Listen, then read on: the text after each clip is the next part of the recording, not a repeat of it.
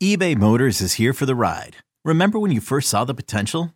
And then through some elbow grease, fresh installs, and a whole lot of love, you transformed 100,000 miles and a body full of rust into a drive that's all your own. Look to your left. Look to your right. It's official. No one's got a ride like this. There's nothing else that sounds like, feels like, or looks like the set of wheels in your garage. With over 122 million parts, you can make sure your number one ride or die stays running smoothly. So there's no limit to how far you can take it. Brake kits, turbochargers, engines, exhaust kits, roof racks, LED headlights, bumpers, whatever your baby needs, eBay Motors has it. And with eBay Guaranteed Fit, it's guaranteed to fit your ride the first time, every time, or your money back. Plus at these prices, well, you're burning rubber, not cash. Keep your ride or die alive at ebaymotors.com. Eligible items only. Exclusions apply. You could spend the weekend doing the same old whatever, or you could conquer the weekend in the all-new Hyundai Santa Fe. Visit HyundaiUSA.com for more details. Hyundai, there's joy in every journey. This is for the passionate Seahawks fans. The ones who care about scheme more than hot takes. The ones who want X's and O's and not talking heads. From the eye in the sky, this is Seattle Overload. With your hosts, Matty F. Brown, Griffin Sturgeon, and Ty Dane Gonzalez. Let's go. Welcome to the tape edition of Seattle Overload, where we're going to delve into the All-22 from the Detroit Lions victory. Yes, the Seahawks did win. Still very excited about that. They won 48-45, which kind of gives you a little teaser to how this tape podcast is going to go. Because, let's be honest, offense, wow. Defense, we're going to have to do a really good job coping, Griff.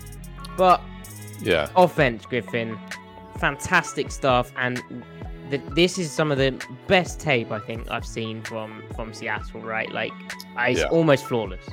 I mean, it was awesome stat line.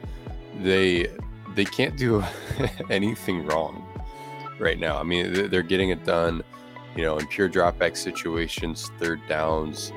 They're getting their under center play action going in the pocket, out on the move, on the boot. They're getting explosive down the sideline. They're getting those chunk intermediate gains, quick game, which they use not as much these days. But when they do it, like they're getting the ball out, getting those 4 to 7 yarders. It's just everything is working. The only thing that this offense is missing right now is they can't get any yards after the catch. I think you can see where the structure provides some opportunities there.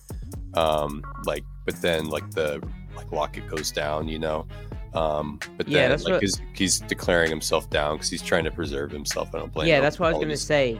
Lockett's like been the main dude with those opportunities, and for whatever reason, you'd imagine self-preservation for a long season. He's just been going down, giving himself up in the moments where I feel like the yak would be a thing. Right. Then like DK in trying to get yak hasn't been able to ran himself out of a first down in this game. And then there's also that trying too hard thing where it leads to a fumble. Like, you got to be careful with that. Sure. But it's not like the routes aren't getting guys wide open, is it? Like, no. It's just funky at the moment, I'd say. Small sample size. And then, agreed. Small sample size, and they do need to kind of drill their setting up screens a little bit, because so much of that is the blocking, right? It's not even the receiver half the time or the running back. But then the other side of this, not to get too sidetracked on the yak conversation, but the other side of it is that they're spending a lot of time in 12-13 personnel. So like Eskridge and Goodwin aren't out there, and they catch the ball in stride. It doesn't even need to be deep downfield. Like, they're probably going to get the most yak of anyone on the roster. It just hasn't quite happened yet. So it's kind of a personnel thing too, and who you're putting out there, but it's not hindering them. But actually, so we should define again, not to dwell too much on this. On Twitter, a great follow. He's a data analyst, among other things. Lucky Prophet. On Twitter, he messaged me and he said that Seattle right now, I might have this wrong, but the Seahawks offense dating back, I think, to 2006 are literally I think, the single worst team in generating yards after the catch over expectation. So like they're like first percentile. And think about how ludicrously efficient they are right now in spite of that. So if even if they're going to be a below average yards after the catch team, imagine if they just kind of regress to whatever their mean is positively. Even if that's well below average, imagine how much more efficient they would have been over this time frame. Well, and I think also crazy. with that point of what we've said about, that I think Yak might come, down the line, and with kind of what you've said as well, that's part of what we mean when we say that there's meat on the bone. Like, if the offense regresses in some areas, we feel confident enough that there's, other areas that they haven't yet been able to tap into that they will. Right. I agree. Yeah, there are two main things, like broadly speaking, and not getting into the nitty gritty of what projects forward. Like, I think what's going to regress from the biggest, broadest view you can think of is the completion percentage will come down. It could still be top of the league or top 5, right? But it will come down.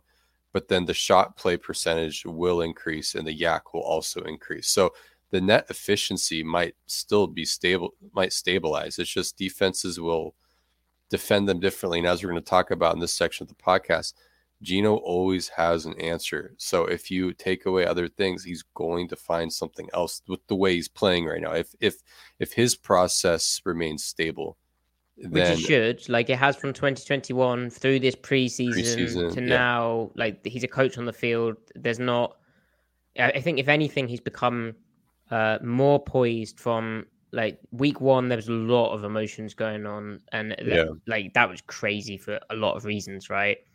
I think he looked at times there a bit like, I mean, I think I tweeted out, have some deep breaths, like let's just get poised again. But since that moment, I think you're only going to get more and more poised as you sort of grow into this role. And I haven't really seen any signs of him being flustered. He's been calm in a pocket. Sometimes him trying to throw the ball away looks a bit awkward, but there isn't panic. And, Geno's on third down, right? Like 9 of 12 in this game. And the Seahawks 3rd and 7+ conversion rate, Hawk Blogger tweeted it out, 2019, 23.8%, which is 25th. 2020, 29.2%, which is 12th. 2021, 23.4%, which is 24th. Then 2022, 47.6%, which is 1st in the league. It's wild. And that, again, that's one statistic, and you don't really want to be in a 3rd and 7+, right? But kind of just emphasizes what a job Geno's doing in terms of quarterbacking the offense, and how his process means, as you said, Griff, he has answers for a lot of things right now. And like those 1st and 20s, those 2nd and 20s, he's getting them back into manageable situations, right?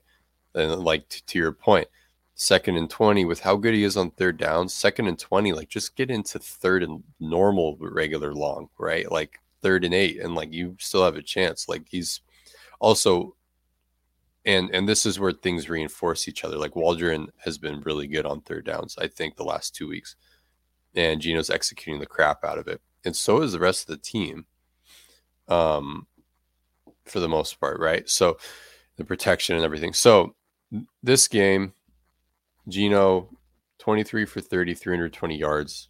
Most efficient game of the entire season, by the way. Not just Seattle, the entire league. The Broncos had a kick blocked. That's funny. Yikes. Came after a sack in the end zone or red zone, I think. Yeah, 4th and goal, baby. Yikes. So he had a crazy game. There were a lot of developments this game.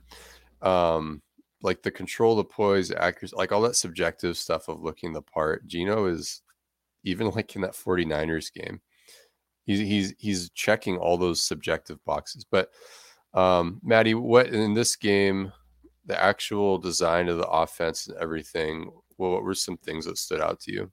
Well, the real thing for me was, as you've put in your notes as well, watching it back, especially after Pete's comments about not putting the rookie tackles under too much duress, and you can speak to this too, but there wasn't as many pure dropbacks as I may have thought. I mean, it's quite hard to keep track of the offense when it's so productive and they're just slicing and dicing constantly, and they put up 48 points, right? Should have been 51.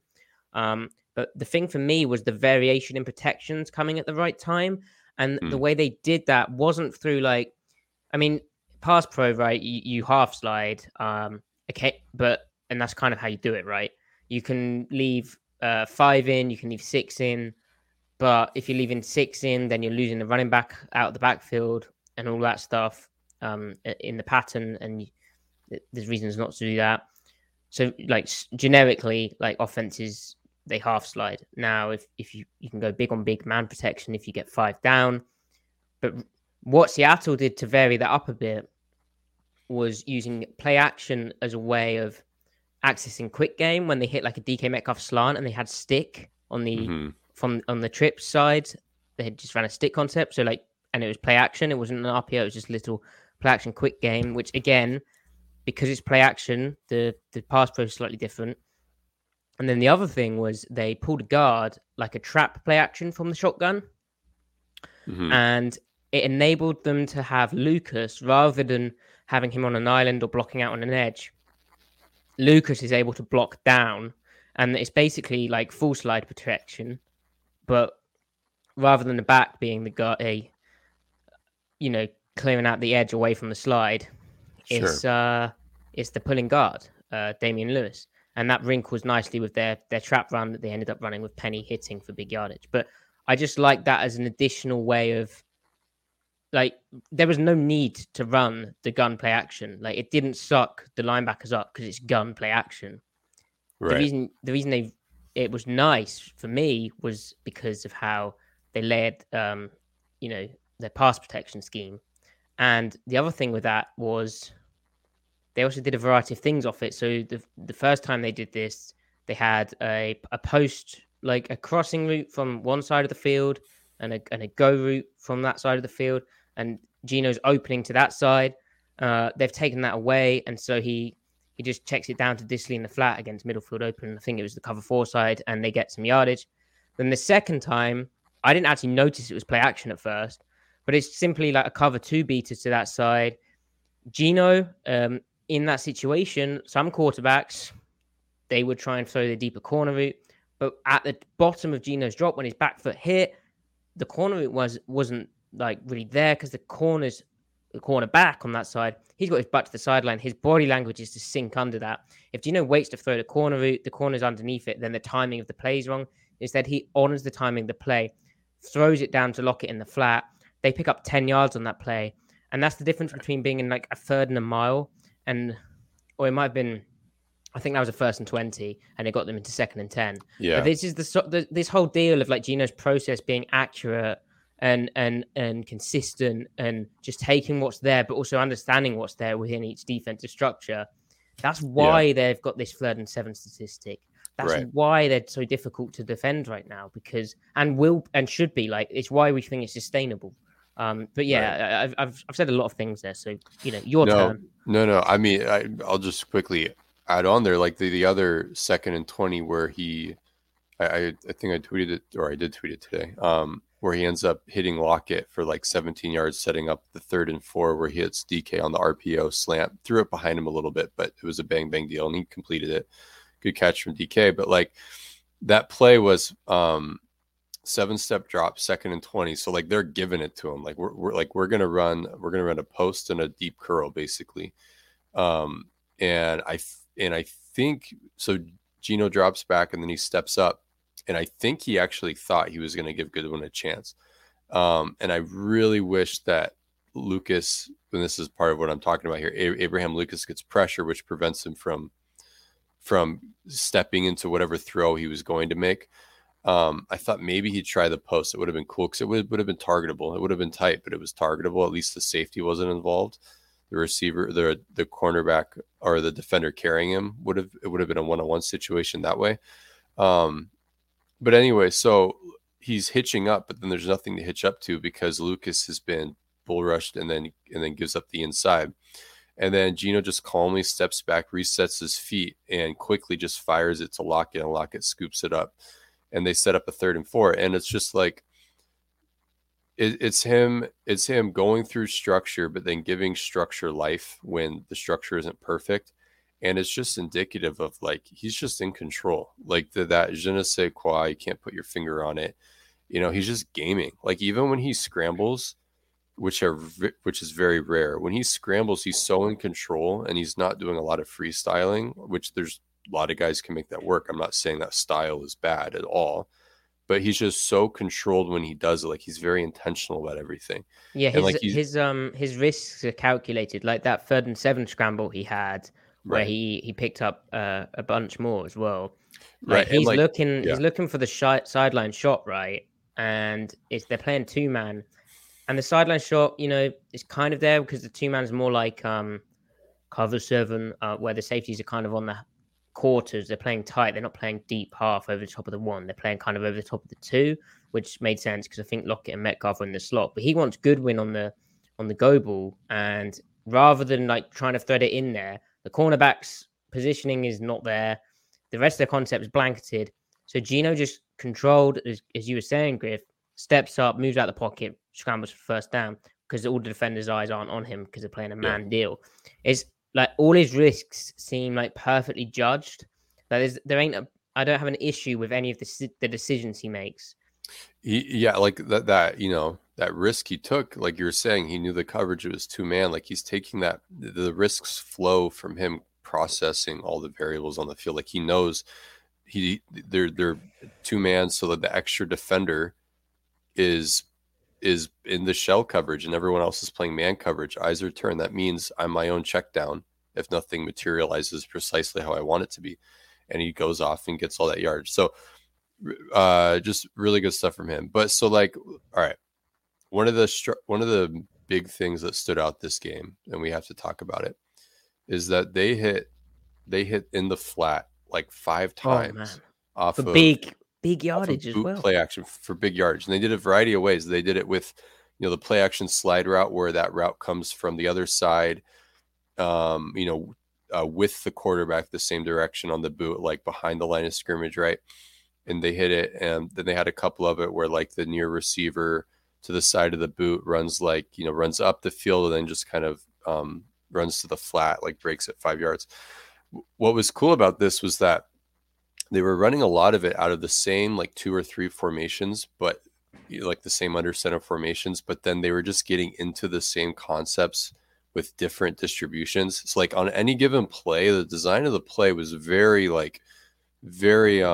common. Like everybody runs this, but what makes this whole Shanahan McVay flavor, also what Shoddy did pretty well back in the day, is that they dress it all up to like, what am I saying? They are, the plays themselves are simple, but it's the formations and the combinations with who's the motion man, who's running that route, who's running this route.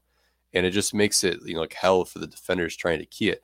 That said, Detroit did shoot themselves in the foot a lot, but that's the beauty of the plays. They give you options, and that if you do it well enough, you sequence it well enough, they can't be perfect every time. They was going their way. This yeah, and I talked about it yesterday on the Newsy podcast with Ty, but Carroll mentioned how the offense is wide open in his 710 ESPN Seattle radio hit with Brock and Salk on Monday, and he said that they're freewheeling out there in like the good sense, and that it's the most open that the offense has been, like that he can remember. So like, and I think that's like because they've been building to this point since the San Francisco game where they decided to take the training wheels off Gino. They're now able to be so like wide ranging in their layers, the stuff you're talking about. They're able to get to a lot of stuff because they're trusting Gino that he can control all of this and have command of the offense with this variety of different looks to get to the same concepts and this variety of personnel in the similar concepts, but just finding the mismatch. What's been fun as well has been how the tight ends have been part of that. The multiplicity of the tight end group, the 3 dudes. Noah Fant, Colby Parkinson's, Will Dissly's, they have fitted in really nice stylistically, and I think they're still working all of that out. And again, there's meat on the bone there. Like we still haven't seen much of the option route stuff with Noah Fant that you envisioned in the off season. I wanted to talk about what did I want to talk about? That's such a bad segue. I In wow. this essay, I'm going to talk about. Yes. Damn it. Gino's Gino has So me. true. Gino, I agree. so true. I agree. Well, Griff, we didn't get to hear Here- from you. Is Gino an MVP candidate in your opinion? We're going straight to the MV Gino talk. He should be on the the bottom of the short list right now. With how he's playing, I think they got it. The Saints will be a great test, and we'll talk about that. But because they're a little bit more of a formidable defense, so see it put to the test. But like, so are the Broncos, and Gino. This episode is brought to you by Progressive Insurance. Whether you love true crime or comedy, celebrity interviews or news, you call the shots on what's in your podcast queue. And guess what? Now you can call them on your auto insurance too with the Name Your Price tool from Progressive. It works just the way it sounds. You tell Progressive how much you want to pay for car insurance, and they'll show you coverage options that fit your budget. Get your quote today at Progressive.com to join the over 28 million drivers who trust Progressive. Progressive Casualty Insurance Company and Affiliates. Price and coverage match limited by state law. Another day is here, and you're ready for it. What to wear? Check. Breakfast, lunch, and dinner? Check. Planning for what's next and how to save for it? That's where Bank of America can help. For your financial to-dos, Bank of America has experts ready to help get you closer to your goals. Get started at one of our local financial centers or 24/7 in our mobile banking app. Find a location near you at bankofamerica.com/talktous. What would you like the power to do? Mobile banking requires downloading the app and is only available for select devices. Message and data rates may apply. Bank of America N.A., member FDIC. Was good that game, and while the offense sputtered in the second half, it wasn't because of him. Yeah. So anyway, one of my favorite plays from Gino, right? I've remembered where I was going. Maddie remembered. There's a lot of pressure, right? It's live. I'm having to perform here. You're standing up. I'm standing for the whiteboard, which we'll get to. But right. Yeah, he cannot be killed. Gino cannot be killed. Like the defense is like so there's this play where they have an attached run to Gino's right, okay, and they have an RPO to the left, right? Yeah. But the defense is like, oh, what would be good here is we don't tell him we're going to blitz off this side, but we blitz off this side, and he hands the ball off, and we get a free rusher at the quarterback, right? Yeah. It's a fine blitz because if you get RPO'd, Gino can't see that blitz because he's turning to the right and it's behind him. But Gino somehow, as he snaps the ball, registers to his left that the blitz is coming. He must have sensed it. And so he makes a throw that he's not meant to make to the little bubble of Noah Fant, I think it was. Now, it actually comes back for offensive pass interference, and I don't know how that was offensive pass interference. That was a very weird call. But just that kind of thing of like, if you're a defensive coordinator there, you're like, what on earth? We had the right play call, and you've just beat it somehow. Yeah. You're not supposed to have, you're not an owl. How have you seen that? Crazy stuff. And then the other one was a cover zero situation where... Yeah. Well, there's a few good cover zero plays, but this is again a less obvious one from me, a hipster one where they've got trips out there and the Lions aren't covering down on DK Metcalf, so Gino knows that something's going on, and so he just throws it to Metcalf's out route.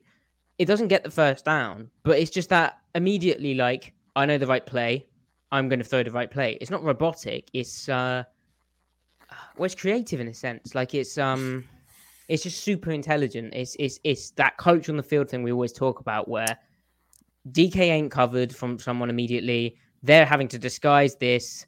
Okay, these guys got over there eventually, and they're playing at the sticks because it was a 3rd and long. But DK almost got the first down. But more than that, if you play the play, if you play it how it's supposed to be done, if you find what is on paper the right beater, eventually the good results will come. And more often than not, they'll come. Hence, what we've been seeing. Right.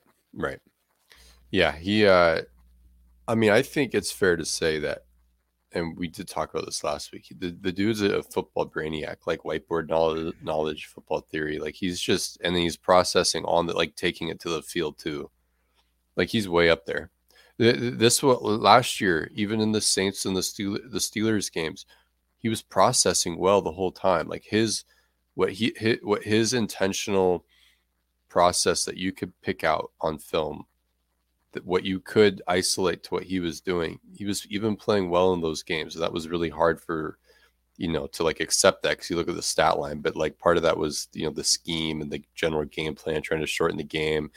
The O-line was inoperable. He's not a guy that's going to pirouette and hit Lockett 70 yards downfield. Granted, yeah, like he's not going to make lemonade in situations that dire. But you watch that and you're like, okay, give him a little bit more ammo, build an offense meant for him, and what could happen here? And just, we're seeing it. He checks so many boxes. I mean, and this is not just some like, little cute little stretch. Like this is everything he's ever shown. Like he's checked these, even at his worst in New York, you saw the signs of life in this department that we're talking about. So, yeah, I think he's legit right now. And the rest is being in a good situation conducive toward quarterbacking. And he is in that. Seattle is providing that. And they're providing that with 2 rookie tackles.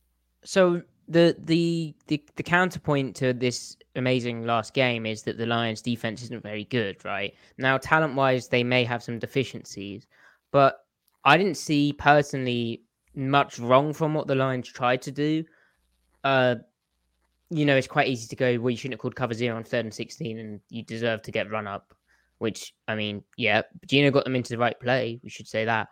But also, I didn't actually see much wrong with what the Lions were doing, in terms of like, they're trying to disguise. They were pretty good at disguising. Yeah. Gino was just better than them. Like, they tried to play bully ball and play press man against DK, cover down on everyone, play a bit more single high. This was the opportunity Seattle had been waiting for to unlock DK Metcalf one-on-one.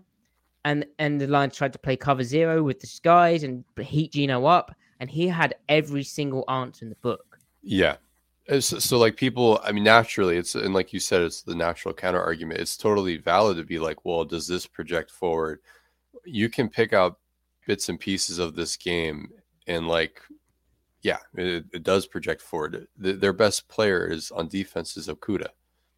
And you've got Okudah in press cover 1 against DK Metcalf and Gino hitting him twice. So like that's as real as it gets. That's okay. Our combo's better than your guy out there. It's Gino and DK was better than Okudah. And Okudah's not the best corner in the league, but he's, an upper tier guy.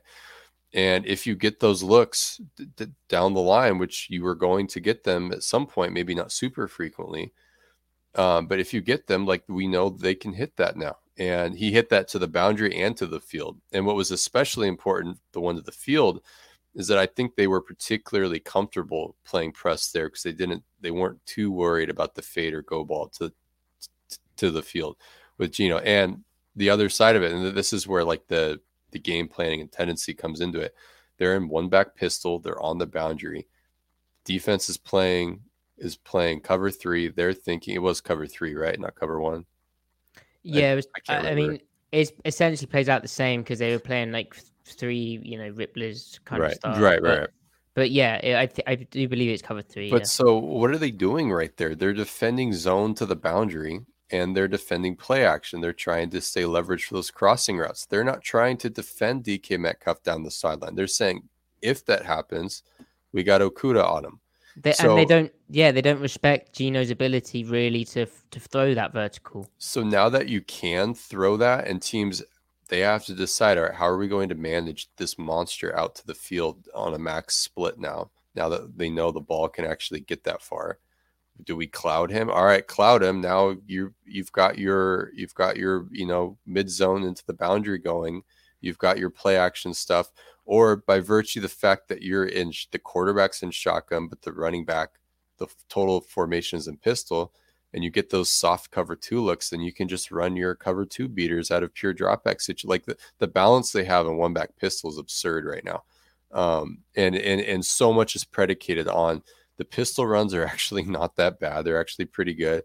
And if Gino's hitting explosives out of it and drop back, I mean, because we know they're moving the ball in the more intermediate 5-step stuff when they're in pistol, when they do run pure dropbacks. So I don't know. It's just development. Again, with the theme of like having all the answers, you can see from this drawing when the Seahawks got down into the red zone, you have like a cover 3, cover 1 look. Obvious, like there's no disguise going on there. Oh, Russell Wilson threw an interception on 3rd and long in field goal range. That's funny. And you have... Did he throw an in? Yeah, he threw an INT, I believe the cool kids call it. And you have the middle field safety cheating over to DK Metcalf even before Geno's seen it. Again, it's another example of gunplay action rather than just running 4 verts ordinarily. It's an example of the tight ends being involved, going pair slot, 2 tight ends to the right, 2 receivers to the left. Geno executes a play fake. It's a very quick one because it's from the gun. 3 safeties cheating way over to DK from his drop. And then Geno fires a perfect football to Will Dissly's inner seam route where he throws it so early, drift at C-Mike spin move. He tweeted out a photo showing how early it was. He also gets 6'4" versus 6'1", but the accuracy, the anticipation, the quick decision, he has the answer. Again, he has the answer, and that is something we'll keep harping on. Yeah. We'll be harping. Harp away. Another thing we should talk about is the offensive line is just getting better with each week. Now, not the best, defensive line to go against, but they do seem better independent of competition compared to how they played in the 49ers game. I would love to see them in their, in their second matchup with the Niners get another crack against that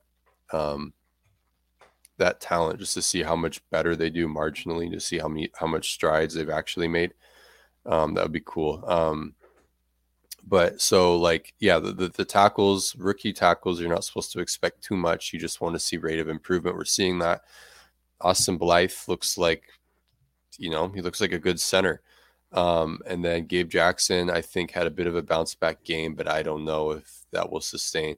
But Damian Lewis, I think this is year 3, and I think he's coming together. He's played well every single game he's been in, all 3.5 of them.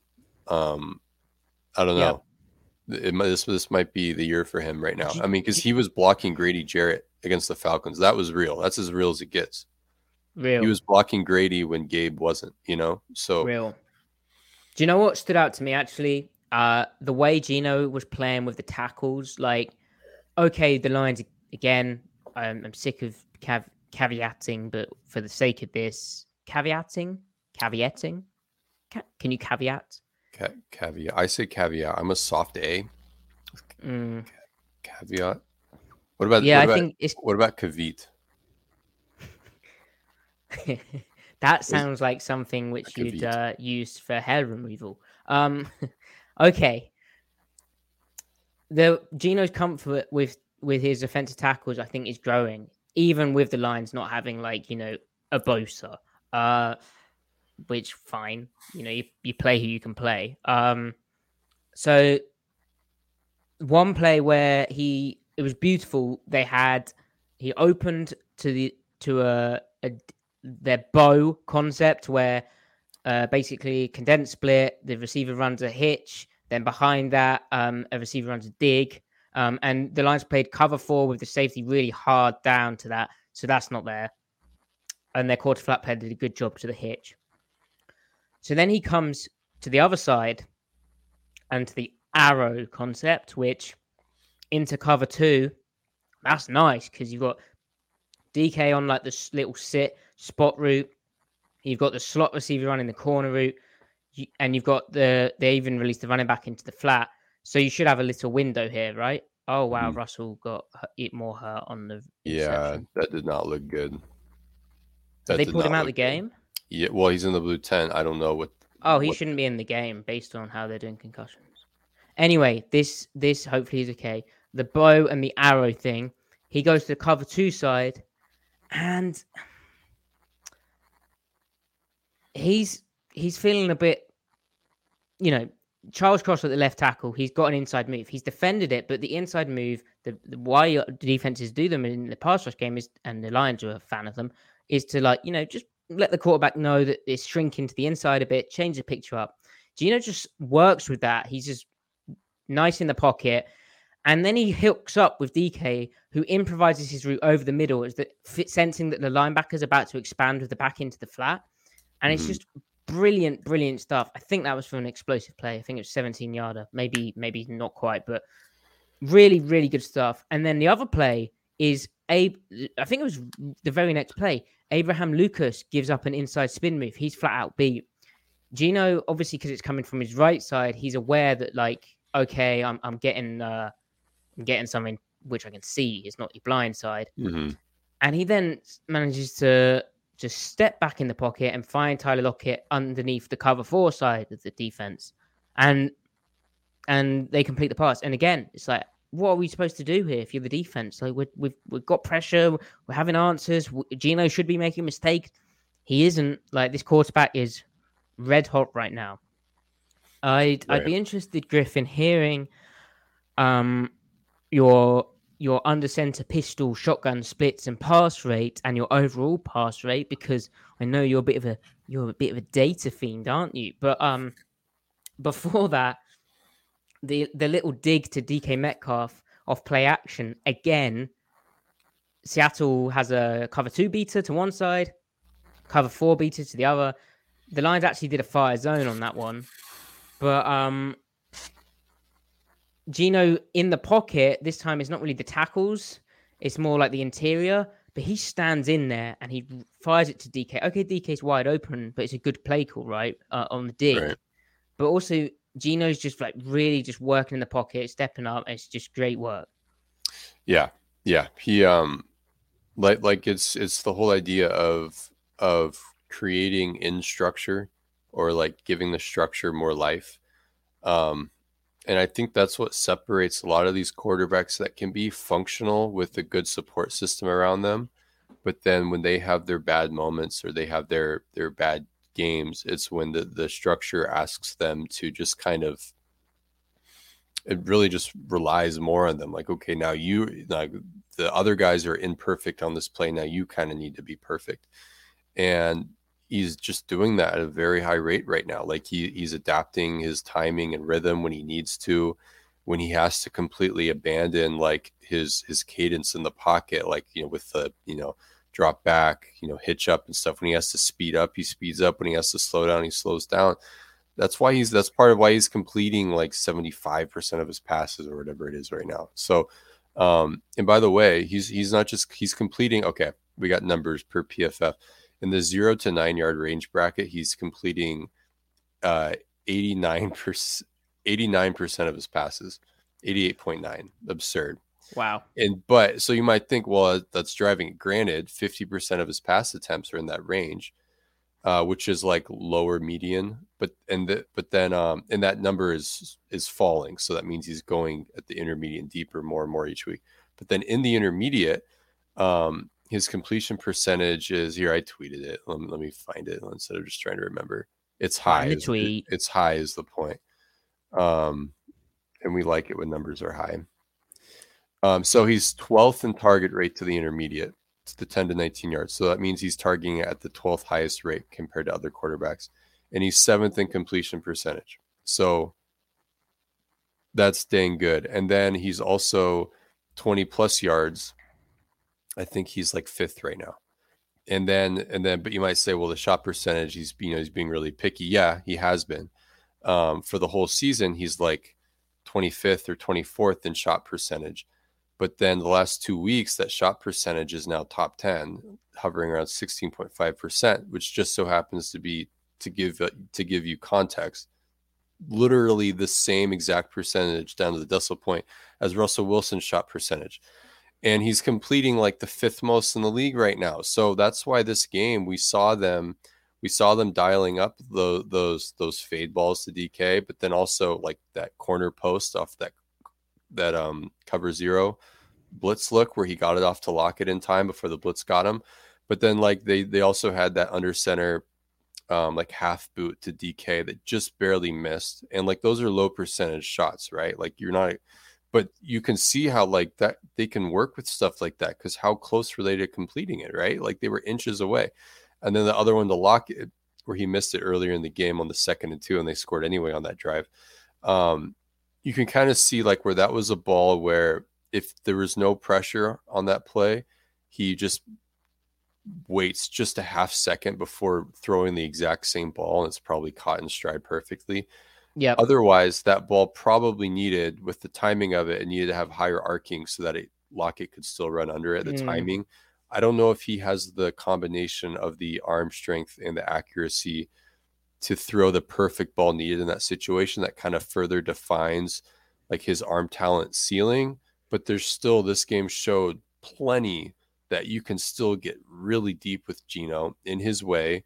But then you can also, where you dial it up, right? You scheme it up. But then also you can just get deep in your normal drop back stuff if the read takes him there, you know? So it's been 2 weeks of that. So those are really good signs.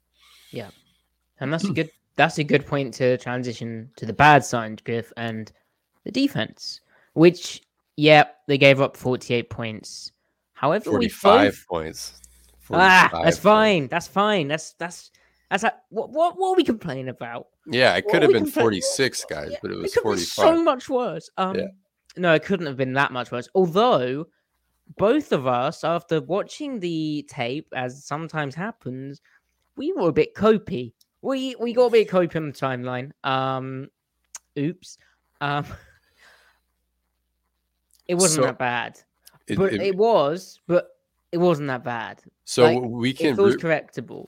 Really quick, we can frame this really quick, and then Maddie, jump back into what you're saying. So Kevin Cole on PFF every week, I think it's him. If it's not, I apologize to the person that I'm miscrediting. Not that they need me to credit them, but anyway, he posts every week like the quote unquote true scores of like trying to eliminate, like if there weren't high variance plays, what would the real true scores be? Oh, that sounds fantastic. Exactly what's needed. Exactly. For the Lions, they would have scored, if this was a normal game, they would have scored 27. Still bad, but not 45. Like, not 45. And you can just think like there were a bunch of fluke plays this game on top of other bad play. But anyway, Maddie, so it wasn't that bad. You're right, because the Lions should have had the Seahawks should have had a regular bad game, not one of the worst games you've ever seen. So my less advanced data, and I think this is a pretty good way of kind of highlighting some issues that are present in the defense right now. So if we look at explosive passes and then the really bad long touchdown run, and the reasons, like if you're going to apportion blame afterwards and who to blame, is kind of illuminating. So 32-yard run where 32-yard touchdown. Well, no, it wasn't. Let's get this right. 32-yard catch. It was a touchdown from Jordan, which Jordan Brooks allowed with a fire zone bust. We weren't sure in the post-game press conference where exactly the blame lied. We weren't 100% certain, but having watched it back in the nickel bear front that Seattle was running, and we have, we were campaigning for that. Are you laughing because the Broncos went for 3 and out?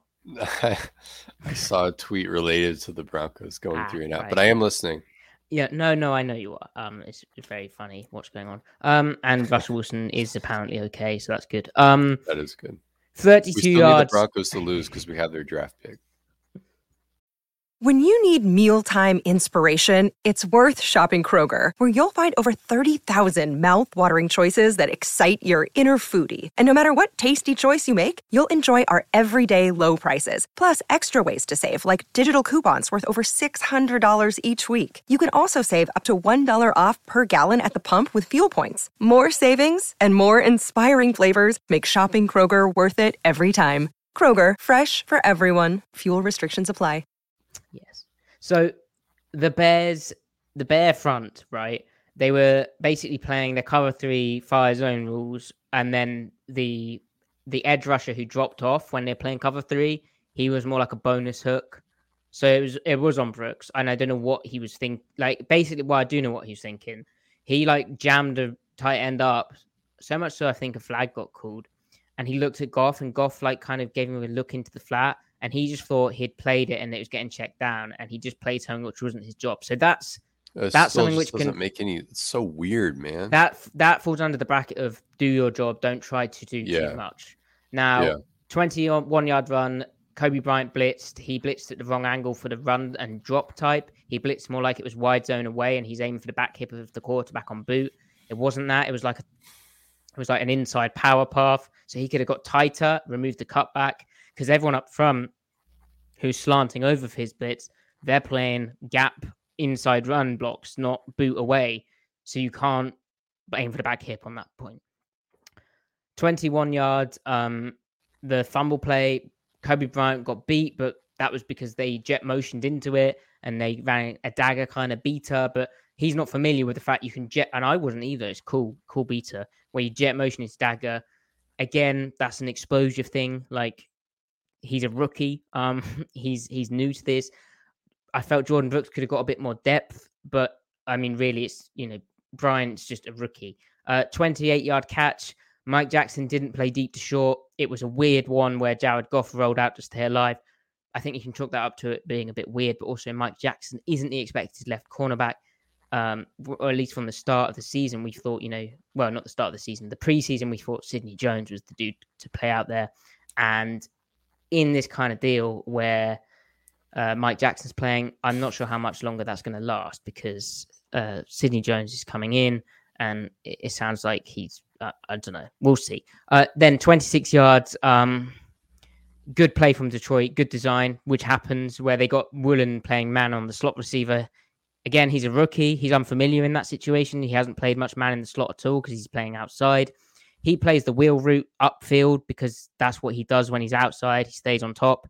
He's not familiar with the fact that, if you see a slot wheel, they're probably looking to throw that back shoulder. It's very rare to throw that over the top, especially against off coverage. Then 17 yards, they just beat Seattle's bare quarters coverage, but Diggs was right there, and he did hurt the receiver on that hit. So, that's football. 51-yard run on 2nd and 7. Bad play call, which, I mean, we can get into a bit more, but bad play call. And then bad missed tackle from Josh Jones, but tough situation. 81-yard catch and run. Great cover 8 beater from the Lions. Then a bad missed tackle from Josh Jones. Terrible missed tackle from Cody Barton, where he just looked knackered. 17 yards on 4th and 10. Bryant got beaten fire zone by the dagger combination, which, again, inexperience of routes. Also, he's kind of always playing on the athletic edge, so that's another discussion. And then 16 yards, Ryan Neal beat on a corner route in one rat. And then finally, 24 yards, 3rd and 9 bust, where Ryan Neal or Bryant, one of them was meant to cover the route, and they didn't. And I think a lot of it was just they're trotting out dime for the first time. And I think in the case of Ryan Neal, this was first game rust for him. I think Sidney Jones had first game rust as well, which shouldn't be present again. And I think Carroll mentioned afterwards, or it might have been the game before, which shows how bad the defense has been. But if a vet is telling you something, listen to them. There's a reason they're pointing something out. And on this play, Diggs is going, they've motioned to trips bunch, do what you're meant to do here. And no one picked up the dude. So it was one of their fault. So that catalog of errors, we have inexperience, we have one bad play call, we have one good design, but it's mainly rookie inexperience and lack of exposure, which really that's encouraging, because eliminate that, learn from that, get more vets back in, and you're good. Yeah. So it's there. I feel like it's just unrealistic that they remain this bad for too much longer. I don't know. Like you said, clean up excess penalties, clean up excess missed tackles, and then let the rookies continue to grow, and then let the defensive scheme, let it continue to hone itself, and they get the calls and the personnels and the packages out there for the right situations that we've talked about, like optimizing yourself, get those things taken care of. Then you're giving yourself a fighting chance to like really develop the proper chemistry, the proper rapport, the proper the reps.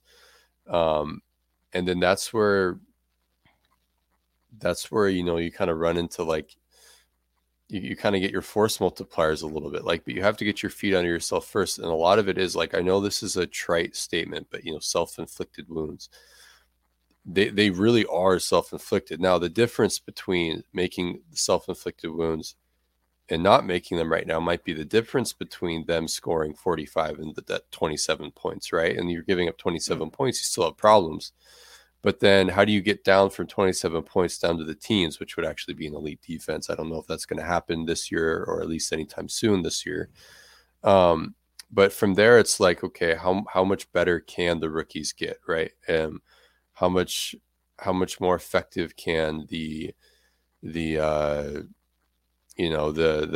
supplementary calls be? Because they were dialing up those fire zones, but I feel like schematically, I think that they just kind of retreat to the parts of the Venn diagram that they overlapped with Desai and Carl Scott last year.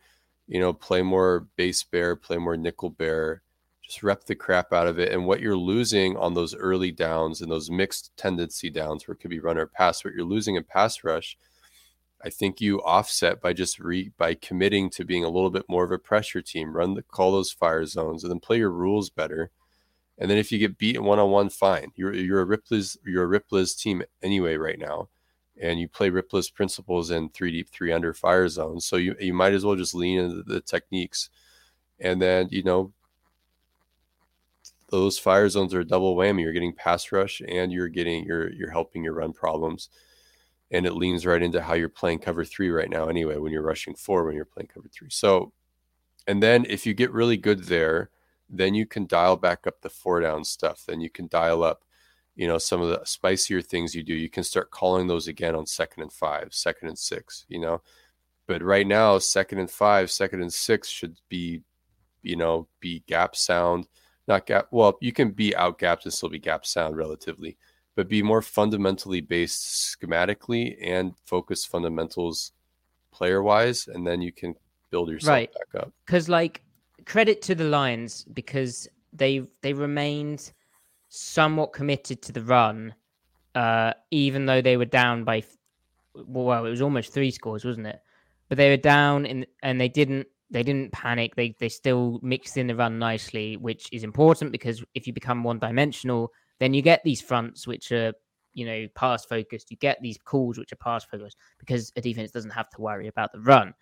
And a prime example of this is that 2nd and 7, where Seattle was in a 2-3 technique front. They're in middle field open running straight. I think it was just straight quarters and cover 4. And they don't game the front. They don't slant. They're just thinking pass. And the Lions come out and under center. Okay, it's spread presentation initially, but they shift into 11 personnel with the tight end attached. And they just run gap. Power, and they get a 52-yard touchdown run from Jamal Williams. And it's like, what are we doing here? It's the same thing as against the Falcons, where it's like, why are you running nickel over against 21 personnel? Let's play some more bear. Let's have some. Yeah, you're throwing your player. It needs to be understood. They're throwing their players in some of these situations that look really bad on the broadcast. The players are absolutely being thrown to the wolves by on 3 or 4 different counts of things working against them on the play. So yeah, you would need like Vic Fangio wouldn't be doing this with Navarro Bowman and Patrick Willis and Justin Smith and Ray McDonald and whoever their nose tackle was. He wouldn't be doing this with them. And so a positive spin is that we saw nickel bear fronts, which is what we were calling for. Right. We saw that for the first time, and they largely worked. And again, the run defense looked really good, other than the points it disaster didn't. Calls, yeah. But that was mainly a play calling thing rather than an execution thing. So encouraging in that area. And I thought the front, the D line played really well. The both linebackers were really struggling. Like, they need a reset in the sense to like, okay, it's been bad, but like you just need, especially Cody Barton, like stop overplaying stuff. Yeah. Well, even Brooks, like defy zone play, like just play your thing. Like stop trying to make like miracles happen. Yeah. Just do your job. Brooks had some nice run fits. I saw that too. Barton is had lost. some all right coverage, but yeah, he is lost, unfortunately. He's so right. I mean, you know, I've been pretty consistent saying this. I thought Barton had 2 really good games and then 2 really bad games in their 4 games so far. He's a player who he is effective when he can key immediately, use his smarts to key immediately, and then play fast, get going, and don't stop moving. Like that's how he can be a impactful player. This scheme right now asks him to play slow and read slow, and then when it's time to make something happen, be a difference maker. And that's not how the ways that he's a difference maker. So it's like, but it's no surprise that every time they go into bear and the gaps move, he is flying. It's because that's what he does well. Like when they're, you know, one back outside zone, you're in bear. He's like, all right, I'm just going to go get leverage in my gap and I'm going to go fly. And he does it. Okay, that's what he needs. And then if he can key the pass, he's getting into his pass drop pretty quick. And so like, that's where it's really not suiting him. And he was so much more of a pure scheme fit last year and the year before, and he didn't get to play a lot in it. But I think it's still going to work. That struck me, Griff, about other players, like because there's like not as much consistency, and I actually thought the variety in the calls was greater this game, and there was more schematic options, and that was actually a good thing. But they are still acclimatizing a bit, like to the different, like, well, on this play I do this, but then on this play I do that. Like they're sort of still coming to terms with that, and notably in Barton's case, as you said. I think there were some other positives though, like individual players, like really quick. Well, Clint Hurts said they played 2.5 quarters, which are good, and I do mostly agree with that statement. Like during the game, there was a period where people were tweeting like, "Oh wow, okay, the defense doesn't look like a disaster," and then it started to look like a disaster. And I had tweeted, "This game reminds me of how they played in this." It was like the first quarter, then like halfway through the second quarter, I was like, "Oh, how they're playing right now is how they played in the second half against the Niners, where they're actually playing good defense." So they still kind of have like a backbone here that is functioning. It's just they need all the rest of the body parts in this metaphor to pick up slack. But on an individual basis, we were actually seeing really good pass rush from Shelby Harris, Quentin Jefferson, and even Poona Ford. Jared Goff made some good plays. But like those guys were actually getting some movement inside. They were getting the corner on guards. And Maddie, you mentioned this. Josh Jones, after having some abysmal games, he looked way more comfortable this game, covering a pretty good tight end and TJ Hawkinson. That's pretty big. Needs to tackle. He had 3 bad missed tackles. 2 of them were in tough situations. One of them was just bad, and lucky Woolen cleaned up for him. But yeah. You know what's weird is in preseason when all the second and third stringers weren't tackling anybody, he was the only one making tackles. Yeah, so it might have just been a funky game. Yeah, I don't know. Woolen's fun. Like Woolen's technique was up and down this game, but he's fun and his pick was cool, even though it was a late throw from Goff. Yeah, I'm eager. I'm also eager to see Sidney Jones if he's getting reps with the ones in practice and him being the full-blown starter. Start. I think he's a starter now. If he can get back to where it was last year, I mean that would put a dent in this whole thing. And it's not like Mike Jackson's been utterly abysmal, but Sidney Jones was a good cornerback last year. One thing I'd say is like, I think because they were scared about being run on, but like they were just staying in the same like middle field closed coverages when the Lions started throwing it around the yards, especially like when they started scoring. And I didn't really understand that. Like, I thought a bit more coverage variety. And I guess they'd say, like, actually, we did bonus fire zone, we did cover 9, we did one robber, we did one rat. Is that not enough for you? But it just felt like there was consecutive plays of the same coverage or the same play, and it's like, well, that's a bit easy. But I don't know. It's a lot for, they just lost their one-on-one matchups, though. That's basically what happened in the passing game down the stretch. Like, Neil got roasted. And yeah. But when Pete Carroll says Neil will play more, having watched Jones this game, apart from the missed tackles, I think that is just insinuating that, Nickel Bear is going to come again. Yeah. And agreed. And maybe Neil comes in rather than Kobe Bryant, and then maybe Dime allows them, I guess, to run loads of coverages and also use Neil maybe in the kind of Adams role, even though he's obviously not the same blitzer, but like it's like another blitzing option along with Brooks, who can cover a bit more. But then it's just a different look and a bit more variety, I guess. But anyway, the middle of the season last year, they had a lot of success on third down. So those cover 1 pressure blitz calls, and Neil was a huge part of that, along with Adams. Of course, when Adams got hurt last year, that package disappeared because you need depth to run it. So I don't know. That's something they can work with. I did think that Brooks in pure one-on-one situations and coverage, he looked pretty good. Like when he was clear on what he was needing to do, he was carrying TJ Hawkinson down the seam like 3 or 4 times and looking really smooth doing it.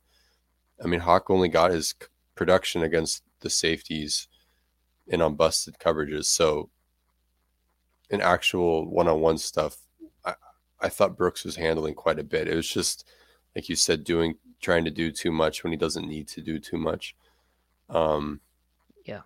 So Griff, the New Orleans Saints, they're kind of banged up. The defense really should be able to do better against them, right? Yeah, the Andy Dalton, I mean, you could say the same thing about Jared Goff. Andy Dalton's even worse than Goff right now and has been for a while. It's another opportunity for them to tap into more of what we saw in the first half of this game and build from there. And like, hey, just make your tackles that can be made and don't shoot yourself in the foot here and there. And like, how good can you be, right? Like if they're just going to get beat one-on-one in certain situations, so be it. But let's see what getting beat in one-on-one situations looks like when they're not missing that tackle, right? Now I don't think they're passing a lot right now. I think they're running a lot, the Saints. So we could see some crafty, play action off of a bunch of, a lot of running, right? Like a lot of cheesy stuff. So they'll have to be ready for that. But it's yet another opportunity for them to improve, and not only improve, but potentially have a complete game on defense. Mm-hmm. I think I'll be bold. I think they don't give up more than 23 points. Yeah, I see your thinking there. I agree. I think you like the number 23 though, but that's the magic number. What we outlined is the magic number for like the offense should be able to score more points than that, right? Yeah.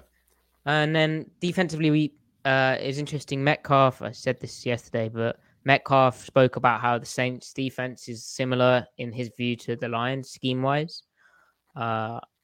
Lattimore obviously is a different proposition to Metcalf. Like, can you imagine if we get Geno and DK beating Lattimore kind of one-on-one on the outside in middle field close? That would be cool. Right. That'd be sick. So the Saints defense, I think that overall they're a good defense, but I think their pass defenses, they've had some weird moments that's driving down their passing efficiency. Like their defensive success rate, I think is top 10, or it's like right at 10, like 10th. But then their total EPA is poor, so that suggests they're giving up a lot of explosives. I haven't actually looked at the numbers. Maybe that just means the successful plays they are giving up are just particularly successful, not necessarily like super explosive. But so I don't know what will be there. But if they have, it's kind of a strength versus strength. Geno's success rate is ludicrously high, going up against a defense that also has a good defensive success rate. And then also Geno's relative weakness is getting the ball deep, but we've talked about ad nauseum this episode, how that's improving. And then the Saints might be having issues giving things up deep. So we'll see what's going on there. They do vary their coverage. They do play too high. They do play quarters, a lot of quarters. I think cover 2 also, or did they get rid of that? I don't remember. But anyway, so opportunities abound. What's really exciting is that if the defense just gets its shit together, it doesn't even have to be anything special. The Seahawks' chance this season, what happened? Russell was in a really big conversation with Hackett. God, he just threw a pick. He was in a big conversation with Hackett before that play, and I feel like he suggested this play. And then he's thrown a pick. Yeah. Why is he going for the touchdown? They just need the first down to win the game. Oh, this is unbelievable scenes. Oh, unbelievable middle. Oh, he had it as well. He had the. Oh no, he didn't have that at all. Great cornerback play. Look at this. Double post, bang. Amazing. Well, that's fantastic for the narrative, especially go on, Matt Ryan, go and win the game. See, that would never happen under Pete Carroll because they'd run the ball, and they'd get the first down. Why would you do that? Man, that's funny. That's so fun. He suggested that to Hackett. He did. Oh, come on, Matty Ice. Strip. Oh no, he just missed it. Oh God, I wish we could have gotten Chubb in the Wilson trade. Can you imagine? Oh, that would have. Actually, no, I can't say that. I don't think we're sources. Yeah. Can you imagine if they got Surtain? Oh my God, Surtain's like my favorite player. Anyway, I think the podcast is wrapping up now. Anyway, imagine if the defense is like even like mildly below average with the offense they might continue to have. Like this team with this division, they might be the favorite. Prediction for the Saints game?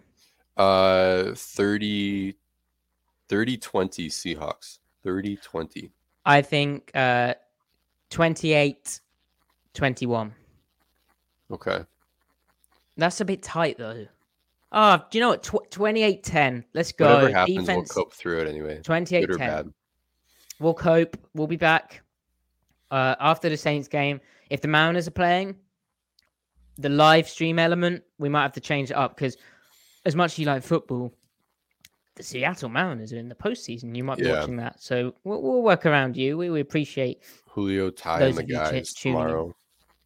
Thank you, everyone, for watching live. Please like the video and also comment, because, again, the algorithm, and comment after the video has gone offline. And then also comment on how you pronounce caveat. Do you do a soft A on that third syllable? I think I say caveat as well. Caveat or caveat. Well, wait. Shoot, because a long A is A. A short A is A, but then what do you call A? Is that a soft A? Ooh, ah. Or is it a soft, short A? Ah. We need the grammarians to step in and inform us. Anyway. The grammarians sound like a Star Wars thing. Yeah. Who's a grammarian? The grammarians. Yeah. Sounds like... Anyway, go Seahawks, things of that nature. Go Mariners, things of that nature. Go Geno, things of that Matt Ryan. nature. Matt Ryan. Thanks, everyone. And if you're listening, please subscribe.